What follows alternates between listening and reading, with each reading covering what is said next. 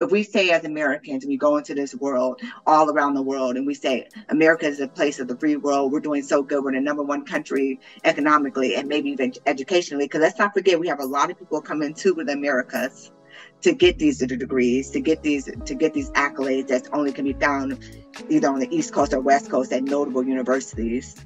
And people are paying top dollar to come to our university, but we claim that education is not valued in our own country and made available to its own citizens. How can we say that how will we be able to stand clear and say that America is really doing good or value education? Or is that a direct contradiction? Or are we just full of it? Education in America. What does it mean? Who is it for? And who is it failing? We'll find out on today's powerfully thought-provoking episode of the Discerning Elephant podcast. So here's a big question. Does education matter in America? There's been a lot of debate about it. People seem to think that education really matters. Some people think it doesn't matter. Does education really matter? Carla, what do you think? I say that's a tricky question. And I'm totally honest when I say that. Because we have a system, we have something in place to educate folks, right? The general public, your public schools, obviously you have charter and private. But looking at statistics and numbers, I would say no. Most specific people, right? So that's why I would say yes and no on that answer. And Ilona, you can jump in on this question as well. Ilana? Yeah, okay. So good morning. Good morning. The assumption is, I guess, let's just give a context for education. We're talking about school education, like our basic public education, K through 12. And my answer is, I mean, I think, Carla, I'm thinking something very similar.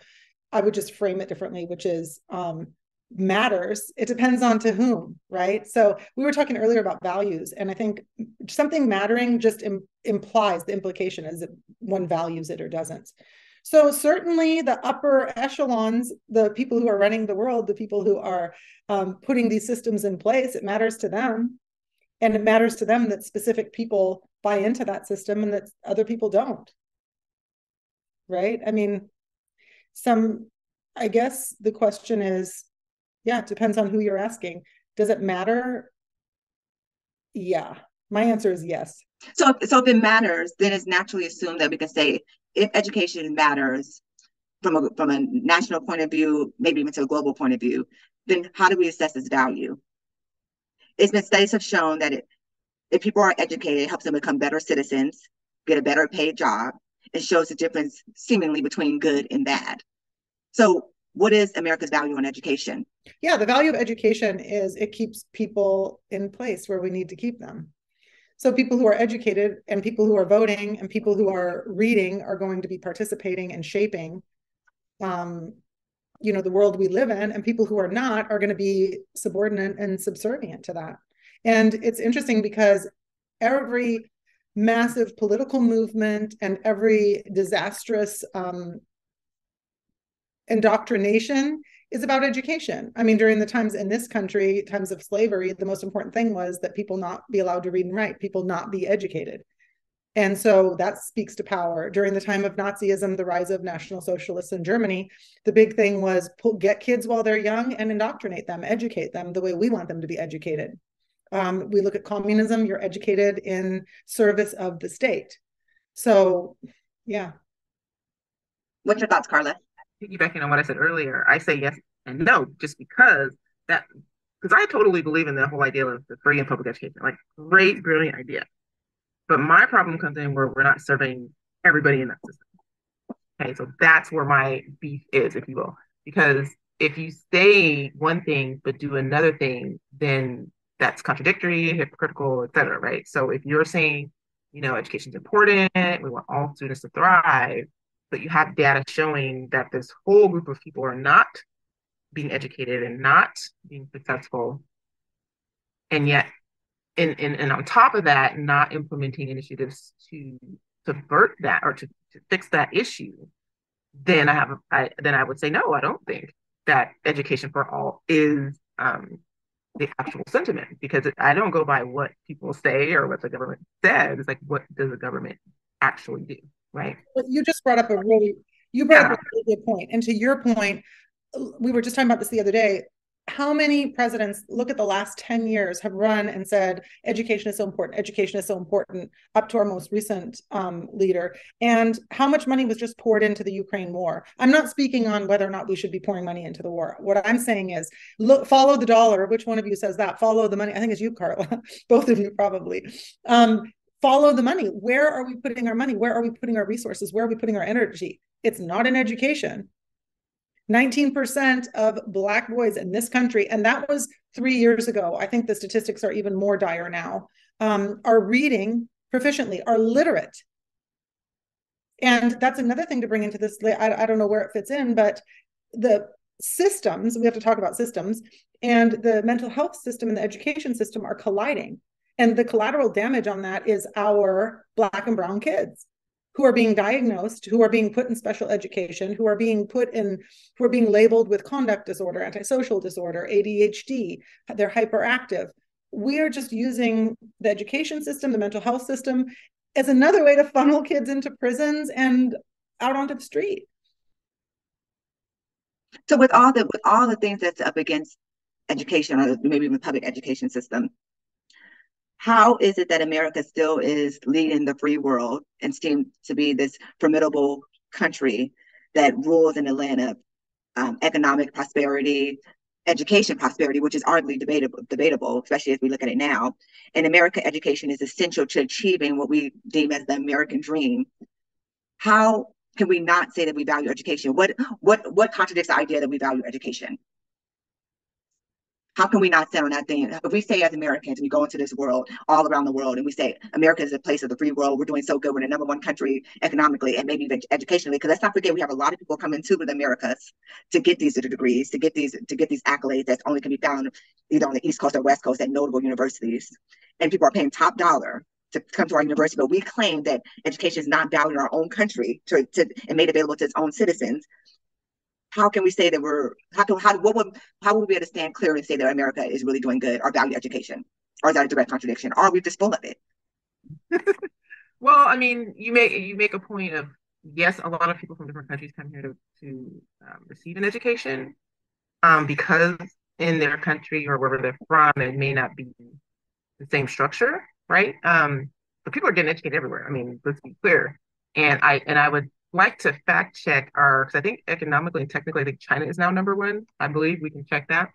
But yes, we are known as the most wealthiest and progressive whatever country there is. And yes, people do come here to get an education. But I think it's also those additional education resources. Like obviously here, you can go to public school, but you can also go to charter or private.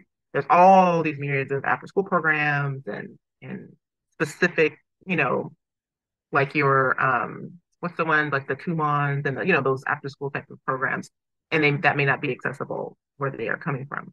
But coming back to money, like we do spend a lot of money on education, but we spend even more money on the prison complex. Like for example, and I have this data set, our correction spending is in the $500,000 per inmate, but our public education per pupil spending, the match you're looking at is 24 to 30,000 per pupil, and this is at your university level.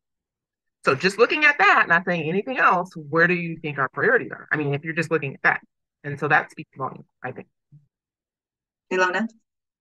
Yeah, I'm going to try. This is so complex and so complicated because we need to look at like the university system versus the, public K through 12 versus these are different. So I'm not going to speak to that just because it's so big. And Carla, you kind of, addressed it well enough for our purposes.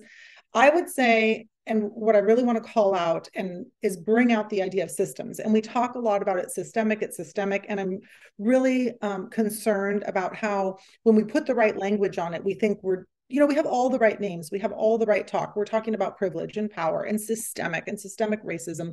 But I'm not sure we really have internalized what it means to have a systemic problem. And so, first of all, why is the United States the way? Those are millions of, some people think it's because of capitalism. Some people think it's because of this. But I think for our purposes, we can say we have a lot of resources. We live in a big country. There's a lot of power. Why the United States is number one, what I think is more important to ask is what we are looking at really what the facts are? So if you claim that this is what we are and so powerful and so I think you have to ask, is that really the case? Well, if you go and look at the numbers, 23% of the kids in this country in K through 12 public education are literate, are reading at grade level. That's fourth and eighth graders. 23%. It was 49% when we were complaining about this years ago. It's insane. So no, education is not being prioritized.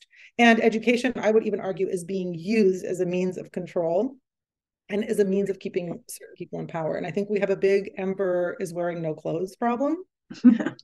And I think that, yeah, there's a whole probably show or discussion we could have about systems, and they're problematic. Interesting. So when we come back, we're going to dive into this a little deeply. We're going to go back to K to 12 and talk about the public school system. We'll be back in just a moment. This episode of the Discerning Elephant podcast was sponsored in part by ULE, also known as the United Educators of Housing and Literacy. Their mission is to bring awareness of reading scores of Black youth throughout the San Francisco Bay Area, to educate parents, teachers, and community leaders on literacy instruction, and to support basic allowances for housing for teachers, one community at a time. If that's a mission that you can support, then please visit ULE online at www.uehl.org for more information. Thank you, ULE. We appreciate everything you do.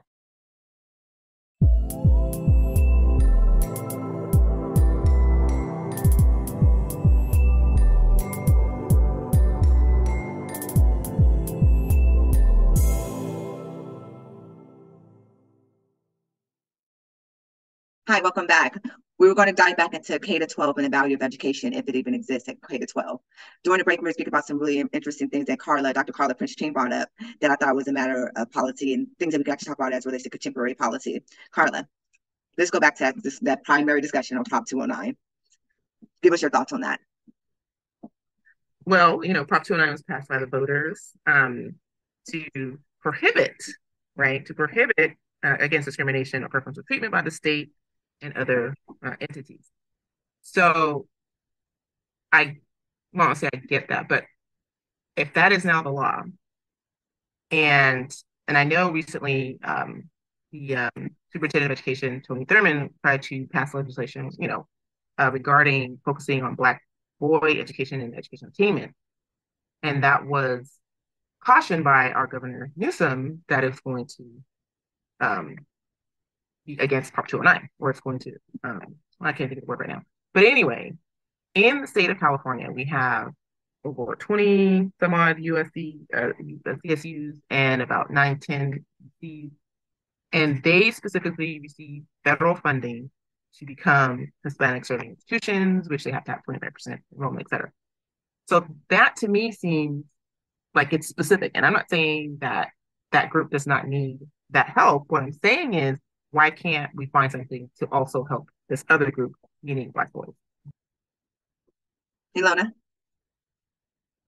All right. Well, I'm going to bring this, first of all, Carla, to what you said. It's unspeakable, really. It's the fact that we are not solving the problems that we need to solve. It speaks for itself. This is not a money issue. We were talking about money in the sense it is a money issue in the sense that we need to have money, but there's not a problem with money. Like if we're spending this and this much money per student, first of all, again, that money could be going to putting tractors to dig holes in the field, in the soccer field. Just because that money, and we're dividing and doing a per student ratio of where the money goes, we don't know where the money goes. So money, I think, is a whole, we need money, we have money, there's so much money. All I want to say is there's money to do everything we want. And so it comes back to values. And if we're talking about, there are 10 ESL programs, for example, in these classes, and there is not one program for Black boys. We know that they are at the bottom of the pile, and we're not doing anything to help it. And so all that I can say, all that we, I think, can see and pull out of this is it's not important. And I would venture to say, not only is it not important, it's important that it not change. It's important to keep the systems in place that are in place. So, I mean, I don't know if that was my answer or my response to that, or my thoughts around that are, every single meeting we open up with thanking the Native American Ohlone people whose land we are sitting on. And I feel like, and acknowledging that we are sitting on stolen land. And I feel like, what the heck? Then get your big butt off of it and give it back. So I think what this boils down to is we are not willing to make the changes, the systemic changes necessary. And that is what is necessary. It's necessary that when we have bills like 209 or we have laws in place, that these laws are designed to extract a pound of flesh, quite frankly. We need to pay up, and we're not willing to do it. We're not willing to give up our seat at the table, at the head of the table, to bring up other people. That's the bottom line. And kids are not reading because we don't care that they're reading. And if we did care, we'd be changing it. It's interesting that you say that because you talk about the values. If we know that K to 12 there's a mandate that says in the education code that if you do not send your kids to school, K to 12, that there's penalties for parents. So don't we have a fiduciary duty to make sure that our schools are equipped with teachers that are ready and able and capable? That's one thing, but also that we're actually giving our kids the things and the tools that they need to be successful. Like that we're actually finding ways to make sure that we're engaging our kids and that we're making sure that our system is in fact valued. I mean, I think we've been kind of saying that back to the value thing. This is the deal. So I'm in high school. I'm in high school and yeah, I'm not going to say more about that. And every single day I watch kids come in, sit through 7 hours of classes. I think I can safely say this, that mean nothing to them. The work does not match who they are, what they are interested in. It doesn't match what level they are at. It is a curriculum that has been handed down from high, from people who have no idea who these kids are, what they need, where they're going. So kids are being, we're grinding kids through this with standardized tests, standardized everything. I watched yesterday while kids took a test, kids who couldn't barely read were taking a test that they could not answer one answer to. The test took 3 hours. So for 3 hours, they sat in front of a piece of paper, a computer, and did not know what was going on, but had to check the boxes and had to fill it because someone who is making money off of the test, who is getting paid to administer the test, who is getting the money and the time investment for something that delivers nothing to the child is what is happening every single day. So this whole idea of education is just bullshit. I love the truth. I love the truth. This is why I love the fact that I'll talk about the value, because many people would say it's subjective. Are the rich, in fact, going through the same thing that we're going through? Or do they view it completely different? Because they would say that education is top notch, it's ineffective. It is truly quite the opposite. It is effective in their world. Why? Because of the money value propositions. They got money. Teachers' credentials are different. There's a different type of system that they have that maybe, in fact, maybe education is valued and quite effective in their world.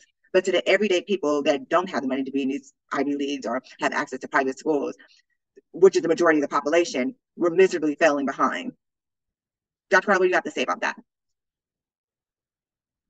Well, just piggybacking on what Luna said, we don't care. What we said is not fact, it's fiction.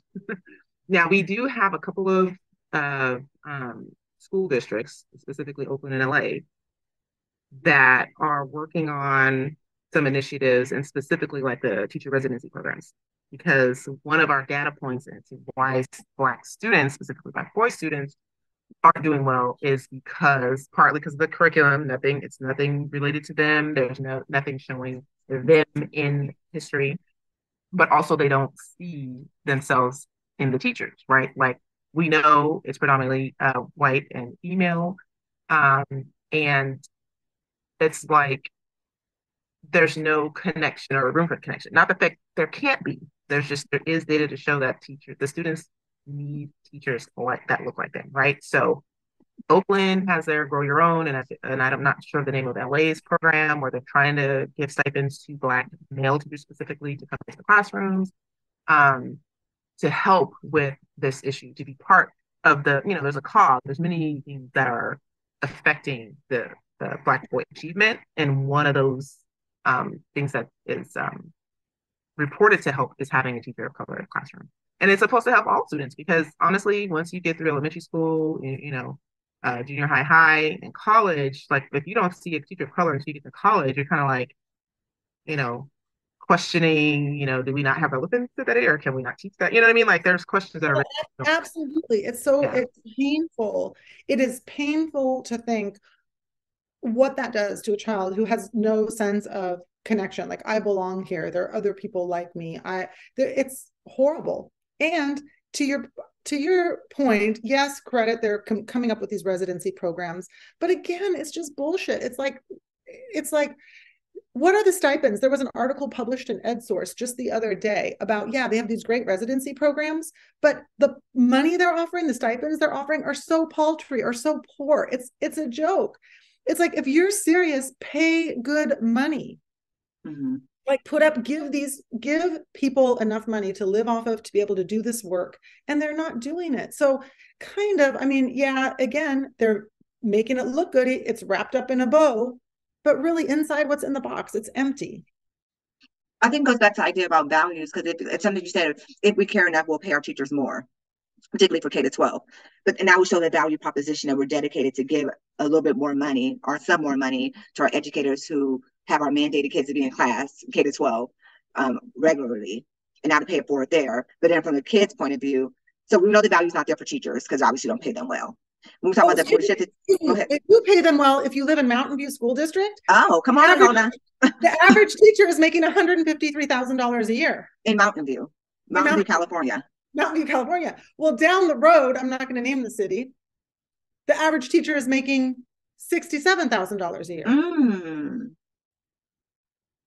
So, even though we say we do have money, and as a state, we can throw money at this, but there's still issues with, and I get it. You can't pay a teacher right out the gate 6 figures. I get that. You need to work up to that. However, it's still being decided on your zip code. Like, let's be real. Like, if you're in a certain zip code, you are getting this level of education.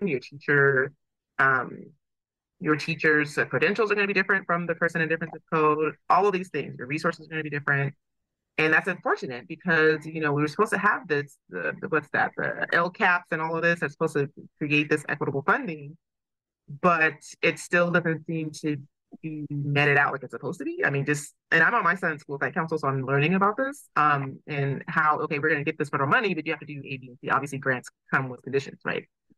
So, we have a lot of special needs students. We have a lot of free reduced lunch students, right?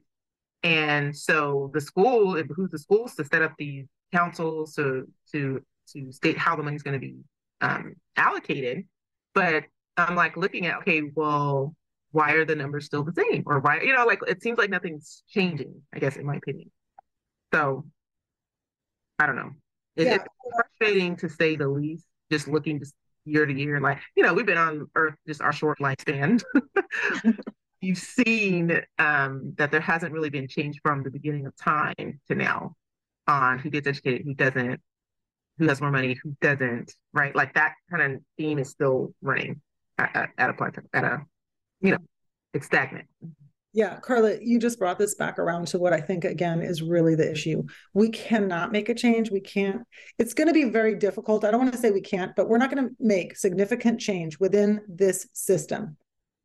Changes just have to be made. And if we look at the macrocosm, if we look at our government, if we look at the political system, it doesn't matter who's in office. If you put an Obama in office, look at what happens when the House and the Congress are in gridlock. You can't make changes, because the system is designed to keep certain things in place. And this education system was built to help certain people, to build an industrial working class, to build an elite class. We have the Ivy Leagues. We know who was supposed to go to the Ivy Leagues. And then under that, we educated other people. And we were very specific about, to a certain degree, to keep them working, to keep them helping keep society functioning up to a certain level. And within this system, we cannot make gains, because it was designed to stop us from making gains. I find that so interesting. And it's so funny. When we come back, we're going to talk about something that I find very interesting about this notion from the bottom up. Maybe it's time for top down. We'll be back in just a moment. This episode of the Discerning Elephant podcast was sponsored in part by the Fair Housing Advocates of Northern California, also known as FANCY. Their mission is to ensure equal housing opportunities. and to educate our communities on the value of diversity in our neighborhoods. Visit www.fairhousingnorcal.org to learn more about Fancy and their mission for housing equality. Thank you, Fancy.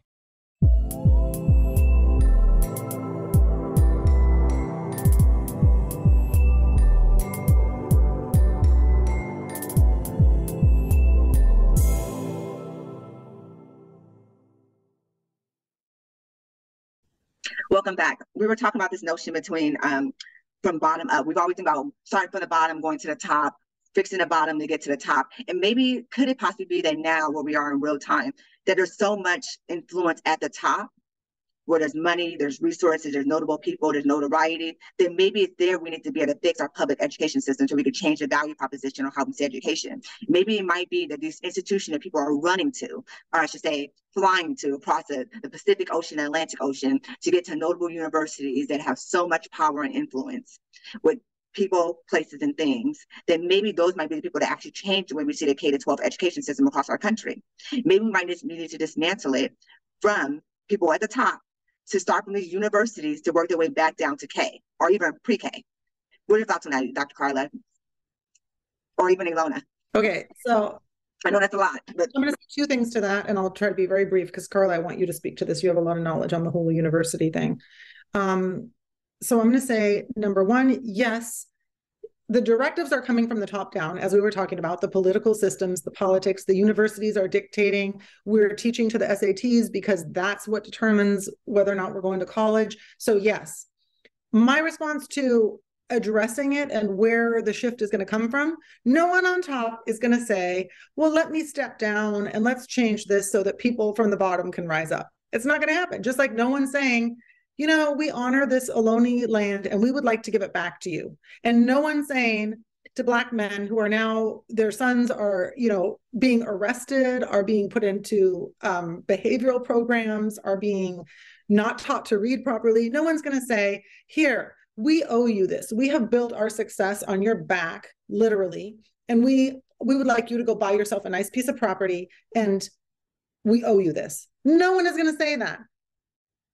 I just could go on about that forever. So no, the change is not going to come from the top down. And I think one of our goals with United Educators for Housing and Literacy is bringing up scores for low literacy students. I hate that term, low performing. Let me change it because it makes it sound like that's really crap. For kids who are not being taught properly, who are not being given the tools and resources they need. The answer is it's only going to come from parents. Parents have so much power. The only people who have more power than the people on top are the parents, because in the end, they're the only ones who have to send their kids to school. You brought up the point about mandatory education. Mm-hmm. What if we say, no, we're not sending our kids to your school? That's why everyone is so— that will cause a revolution. It will cause a revolution, because every day that kid is not sitting in that seat at school, the reason we are calling saying, where's Susie today, is because for every second, literally, she's not sitting in that chair, money is not getting poured into the school. And parents have so much power. We are the only ones who can say, no. If your child is not reading, this is my plug for Take Your School to Task. If your child is not reading, you stay on top of those scores. You stay on top of those math scores. If they are constantly being sent home with behavioral problems, you check out their academic issue, because kids probably are struggling in school, are feeling bored, are feeling afraid, are suffering from low self-esteem because their needs aren't being met. And so they're acting out. So parents, hold your schools accountable. Refuse to play along in this game. Carla, say something. I'm a little crazy. This is really good. That's all thing I was going to come in. So 2 parts to that, right? Parents having power and kids, the education, being educated at school or not being educated at school. So yes, the change is going to come from the parents. I absolutely believe that, because again, a lot of people say, oh, well, it's a free public education. And in my case, for homeowners, we are actually paying for this public and free education, especially for those who cannot pay property taxes, right? Because that's where the majority of funding comes from, is property taxes. So we can absolutely demand better from our schools and our teachers and our leaders, right? But does that happen? Do people have the time to do that? No. So it doesn't happen. But I think also people don't have the tools or the knowledge on how to organize and do that. I know specifically in my son's school, he's a kindergartner and he is like, I'm bored, right? Because the curriculum's not challenging for him. And I myself, as an educator, I educate him at home. He does after school program. He has all these things that he's into, and I realize not everybody can do that. So again, it's coming back to parents stepping up and stepping in. I did talk to the principal, or no, one of the teachers actually, because she was saying, yeah, we're doing some of the stuff for the Common Core curriculum, blah, blah, blah. Now, remember, we didn't grow up with Common Core, and this is like the generation before. And now we're expected to help our kids with Common Core at home. And we're like, back up. Where's the boot camp? Where's the training course for parents? And we don't know how to assist our kids at home. Now, I'm speaking up in my position to say, hold up. We don't have the tools to help our kids at home. So just imagine all the parents who are not in that position to come in and say, hey, I don't know what you're doing. I can't help my kid at school, or at home rather. So parents definitely have to speak up, but it's going to come down to a person organizing the parents to speak up. That's what it's going to come down to. And like Ilona said, if students, but in seat is not happening, money in school is not happening. So whether the child's getting educated or not seems like secondary to your kid attending school. Does that make sense? Like, again, the money, everything boils down to money at the end of the day. Carla, don't you think at the same time, yes, on everything you said, and yes, you are one of those parents who thankfully can show up and fight that fight in addition. And at the same time, would you agree that just making noise and holding the school accountable, maybe not giving the school the answers and saying, I'm going to show up to make sure this happens, but making the school accountable and saying, I am the customer, I do have rights. You are mandated by law to provide an education. You are mandated to make sure that my child is literate by this and this, and hold those schools accountable, maybe without giving them an answer, maybe without helping them out. What do you think about that? Yeah, I think it's a partnership, no doubt. Like, the parent can demand, and then the school has to do everything within its power to work with the parent to educate the child. Obviously, they're at the school majority of the time. I'm like, okay, what is your teacher education level? What is your curriculum? What is your training program look like? All of these things that need to be in place. So imagine at all these schools, none of these things are in place, or they're just willy-nilly, okay, we're following, everybody's doing something different, and not being held accountable, to your point. So I absolutely believe that you can say, hey, this is your responsibility. And if you can't do your responsibility, then you need to change, or, move out the people who aren't doing the work and move in people who can do the work. So it sounds like that the value of education as it relates to K-12 is still yes and no, depending on who you ask. And I guess it really is subjective, although a lot of it is objective, because I think we all agree that there's a lot of things that need to be fixed and things that just simply aren't working. But when we come back, a growing number of Americans are questioning the value of going to college. Do we have a point? And also, we'd be remiss if we didn't bring up the notion of student loan forgiveness. When we return, we'll dive right into that and find out what Dr. Carla thinks and what Ilona thinks. See you soon. This episode of the Discerning Elephant podcast was sponsored in part by UL, also known as the United Educators of Housing and Literacy. Their mission is to bring awareness of reading scores of Black youth throughout the San Francisco Bay Area, to educate parents, teachers, and community leaders on literacy instruction, and to support basic allowances for housing for teachers, one community at a time. If that's a mission that you can support, then please visit UL online at www.uehl.org for more information. Thank you, UL. We appreciate everything you do.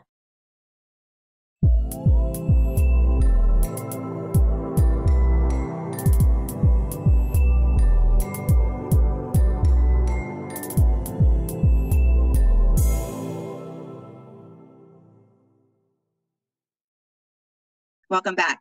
So before the break, I said a lot of Americans are considering the value of college is not really worth it. What do you think, Ilona? Should people be thinking about college?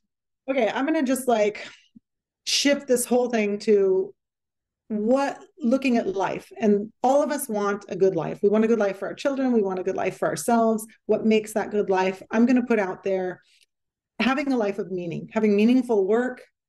Obviously, that includes not starving and worrying every single day where your next paycheck is going to come from.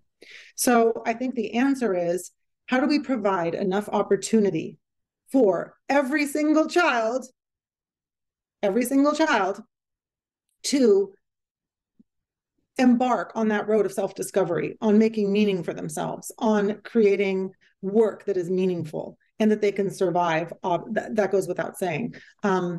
So I would say college is part of that opportunity. The opportunity needs to be there, and other opportunities need to be there that aren't there. And instead of furthering and continuing this charade of education and having kids jump through hoops to get to some place where someone has determined they should be within this old system we have, we need to find a way to provide these opportunities, whether it's trade schools, whether it's art schools, whether it's colleges. I propose it should be everything. And so we need to shift the standards, and we need to shift what that end goal is before we decide what are the means to get there. And I think the end goal needs to be what we have been saying we care about in this country forever: the opportunity, the pursuit of happiness, the pursuit of joy, which we have still not delivered on in this country. That's what I have to say to that. Carla, what about you, Dr. K? So I agree with Ilona that opportunities need to be there, because we know not everybody's made for college, not everybody's made for trade school, not everybody's made, so let's have some options.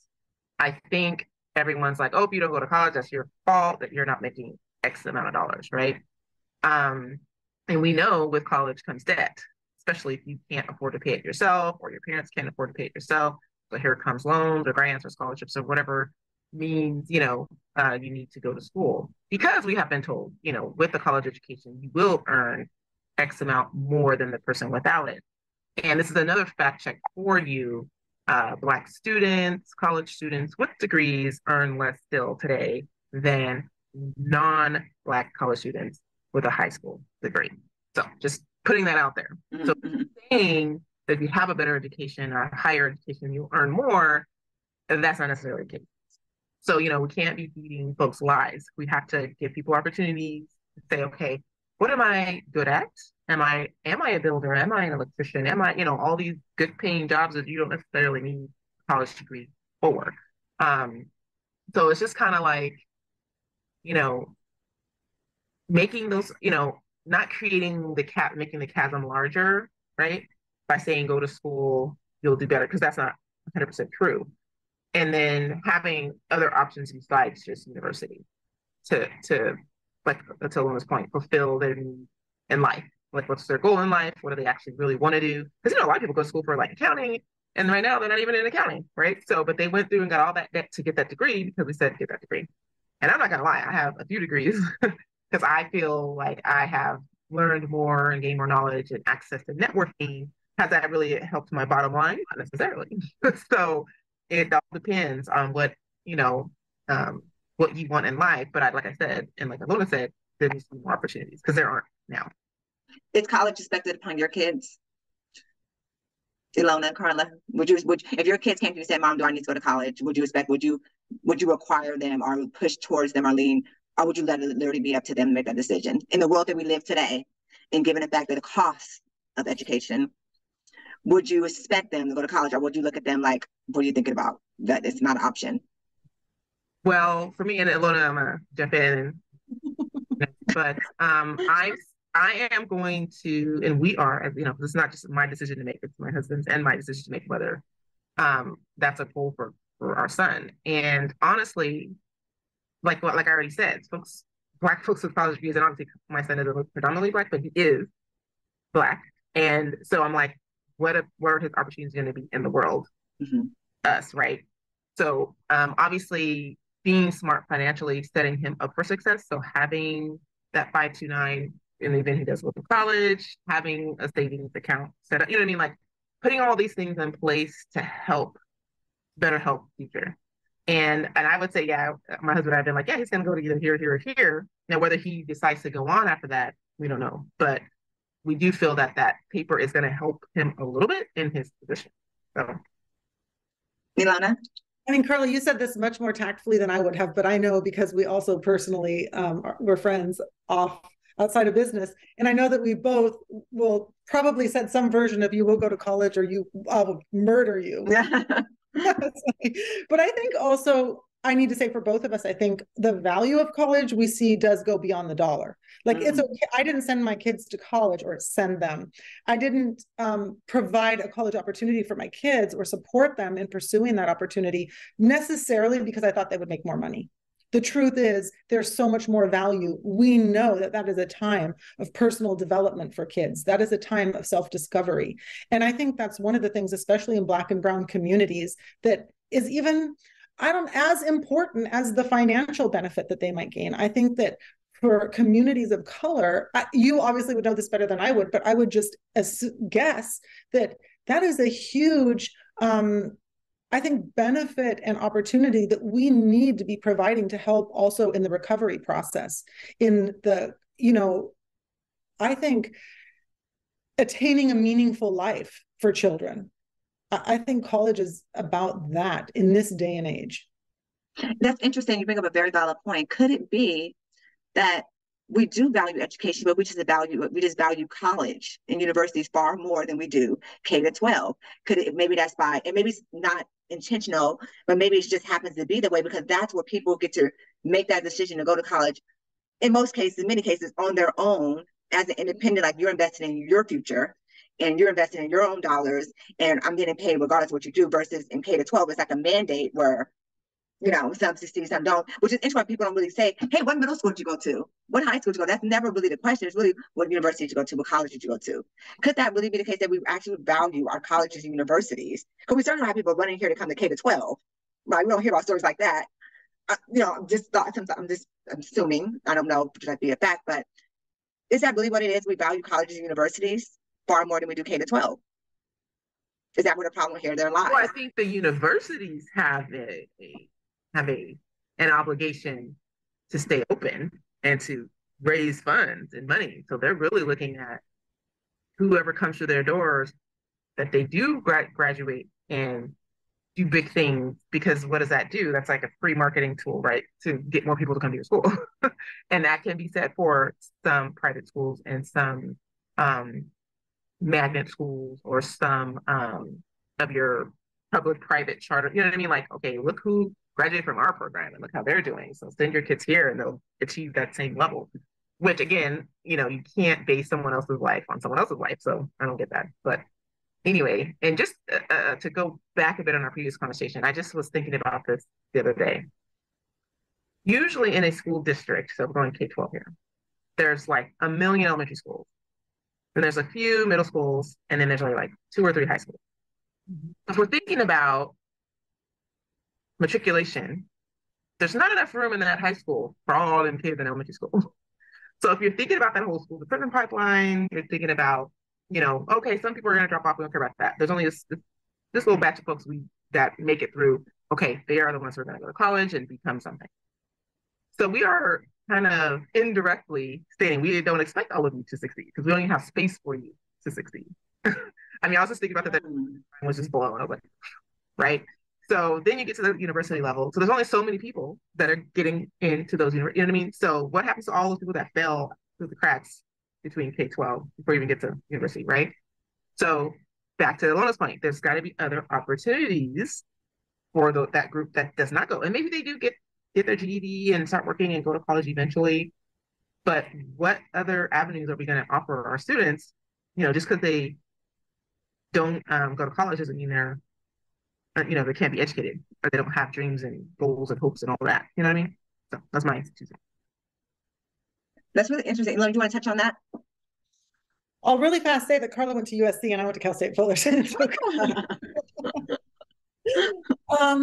Yeah, I want to say to that, just back to meaning, Carla, what you said was so wise. It's a microcosm of the macrocosm. And you use such good words saying indirectly, we are making this assumption, we are providing for this, this state of being what it is. It's so well put. And that is what's happening. And yeah, we could just talk about this forever. It's so funny. And I love that, Carla, that was so profound because it really ties, that same system happens inadvertently, like you said, in the college university system. Our junior college, no one's really caring as much as they do with universities. 100%. And colleges are typically, I mean, even in San Francisco, city college is free. if you're a resident, you get City College for free. But no one's saying these things about universities and high schools. The high schools are far, one or two to choose from, but elementary is like 5 or 6. Like it's like something's happening as people get funneled out. K to 12 is free in most cases, most cases, but universities aren't. But we're willing to pay the cost, whatever it takes. They keep continuously showing they're failing our kids. Our kids are not matriculating quite effectively as they should be, but they're still there. We still keep bailing them out, more money, more money, more money, and we have no problem with still paying these schools to do a terrible job. And can't say it's a teacher fault, can't say it's a parent fault. Maybe everybody has their part to play, but we know this is simply ineffective. But we still keep funneling one year after another, one year after another, one year after another. But in our colleges or in our universities, when something's not right, we fix it right away. We have feedback loops. We have alumni groups. We constantly have these constant feedback loops because it's tied to $1. And that brings me to the conversation about why is it right now student loan forgiveness making some people boiling mad? Why? It's at the highest court. We haven't seen nothing with public education go to the court. Board versus Board versus Roe. What was it? The school board versus, you're muted, Carla. Well, you're talking about the School Board of Education versus Kansas? Yes, we haven't said it again because I'm broke up a little bit. Oh, the Board of Education versus Topeka. Yeah. Yes. We're saying, we're no longer segregated, but that's not. Yeah, but this student forgiveness has went to the Supreme Court because people are boiling mad about people who are probably a lot of have-nots, because in fact they got all this debt, have-nots looking for some type of reciprocity to get out of this madness that they got themselves in, to know rule follow their own, because we're taught that this is the American path, the American dream, that we must go to school, we got to acquire these degrees if we want to be somebody in life. And we do what we need to do. We acquiesce to a program that's seemingly, there's still, and we know that race and GI, people are trying to do a lot of GI work because these things happen, but these things people don't really get affected. Yes, some people pay their way, some people are paying their way, and people are at various different stages, but is it going to really affect the people who maybe paid their way through? It's a weird notion. It's a tricky topic. Obviously, if as a government we look to the better performing education systems in Europe and the Nordic countries, this wouldn't even be a topic, right? Because their education is paid for at that level. But obviously, we haven't reached that oasis yet. I don't know if we ever will, because it's a business, it's a money making. We're a capitalist country, capitalist society, so it's about making money. And what would behoove them to get rid of that system? Number one. Number two, there's the argument for from the folks who are like, I paid my student loans and I didn't go to I wouldn't have gone if I couldn't have afforded it. And yeah, that's some individual responsibility, whatever. But that part of, I shouldn't have to pay for someone else. We do that every day. We pay taxes, right? So our taxes pay for paving the roads and fixing the sidewalks and this and that and the other. So we do pay for other people already. And I think that it's interesting what people are willing to pay for. Like we are paying for, as Ilona mentioned, this, we're helping the folks in Ukraine. We're helping the folks all over. We're very, global and helping other folks. But in this case, where it's helping your own people, I feel the pushback and letting it be made to be this divisive issue against folks who paid their own way, against those who took out loans and couldn't pay their own way. Instead of the government just saying, wipe out the debt, and even if you paid, we'll give you a little bit of money too. So then to make that a non-argumentative issue. But it's because it has been made as this political, political nugget or political token. That's why I believe it's all the way up to the Supreme Court. Instead of the president just saying, I'm doing an executive order, I'm going to pay off all this debt, because we do it to our own national debt. They raise the debt ceiling all the time, or they do things politically to help others, or they bail out banks, they bail out cars dealerships, or car makers, but they can't bail out their people. So this has been a recurring theme as well in our country. To make it, do we care about our people? Depends on who you're talking to. And so I think, and then, saying write off this debt, but then, okay, everybody who paid, we can give you a chunk too. And that would kind of, I think, dissuade people from the argument. But I don't know. Because, I feel like if it's going to better someone's position in life, in the society as a whole, let's help them. Because at the end of the day, if they're not working and they're on the street, we're paying for them anyway. We're paying for them on one end or the other end. So, good point, Carla. What about you, Ilona? What's your thought about the student loan forgiveness thing? I mean, my one-line answer, and then I'll say a little bit more to it. My one-line answer is it's absolutely ridiculous. Why would we not pay off that money? Why would we not? Who gives a shit? We have so much money to sit in this world, in the United States of America, and say, this is an issue of money. I always say what people, it's what people want to spend money on, there's money there.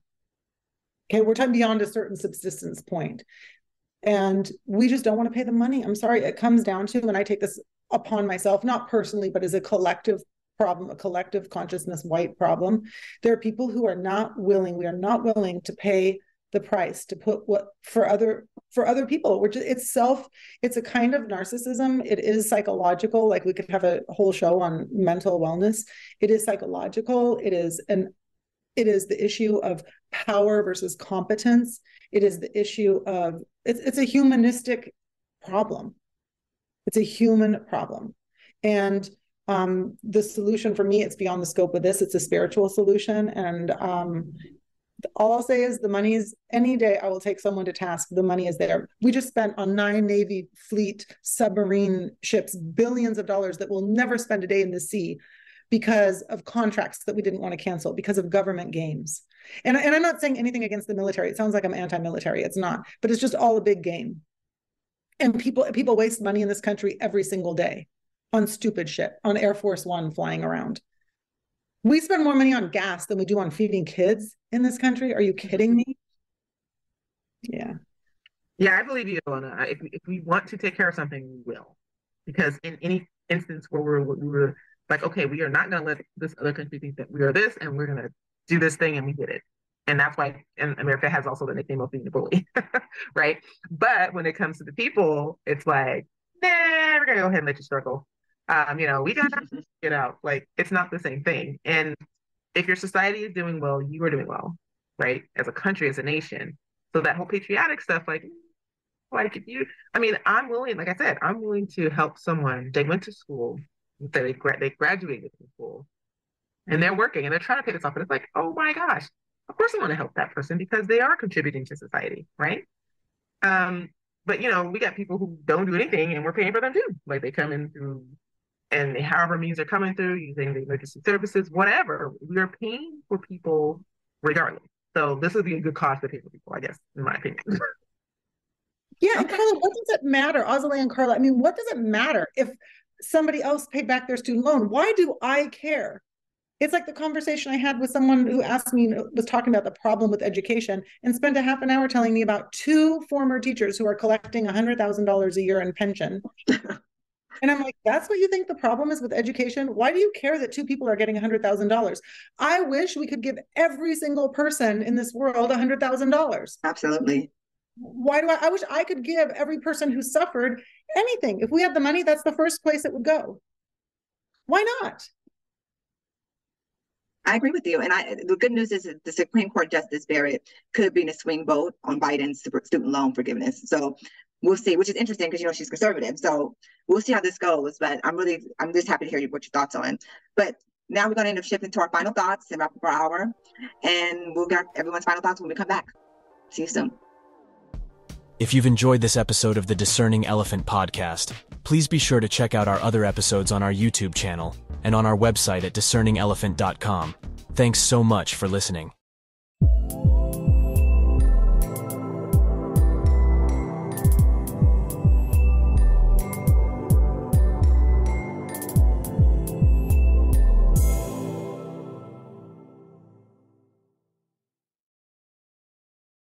Welcome back. So now we're going to go to our final thoughts and see what's on people's mind. Dr. Carla, what's your final thoughts? My final thoughts are we have to do something. We can't keep things the way they are.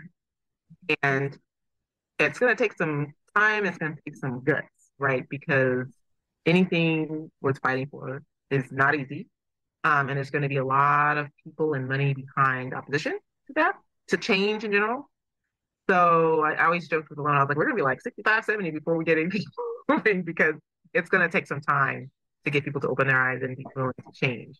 But we're not hopeless, we're hopeful. So I really do hope that parents here, and community leaders here, and people in general just hear and see that things are not equal yet still, it's not equitable, and we need to do something to change it. Thank you. Ilona, final thoughts? Thanks for that, Carla. I second that. My final thought is, I was thinking the three of us met indirectly through MBK, My Brother's Keeper program. And I think that all the things that we considered, my final thoughts are kind of just like noise around the bigger, it's important noise. I'm not saying it doesn't have to be addressed, it does, but the issues of money, the issues of initiatives, the issues of, and I think really what's essential is everywhere we go, everywhere I go in life, I'd really like to bring it back down to the essence of who we are as people and what kind of world we want to live in. And that needs to be the focus. Every time we make a decision, giving back student loan, what kind of program are we going to institute? Who are we going to give the funding to? I think we need to find that grounding piece of who are we as human beings and what do we want for all of our children? And like, we really need to get to a place that goes beyond labels and breaks through the systems, you know, really like come to a deep understanding of what are the systems, what is the context in which we're working. Thanks, Ilona. And my final thoughts is this: the value of education will remain forever both objective and subjective until we all can agree that the value of education should in fact be an objective stance. Regardless of our systems, we want to all agree that it's an objective stance.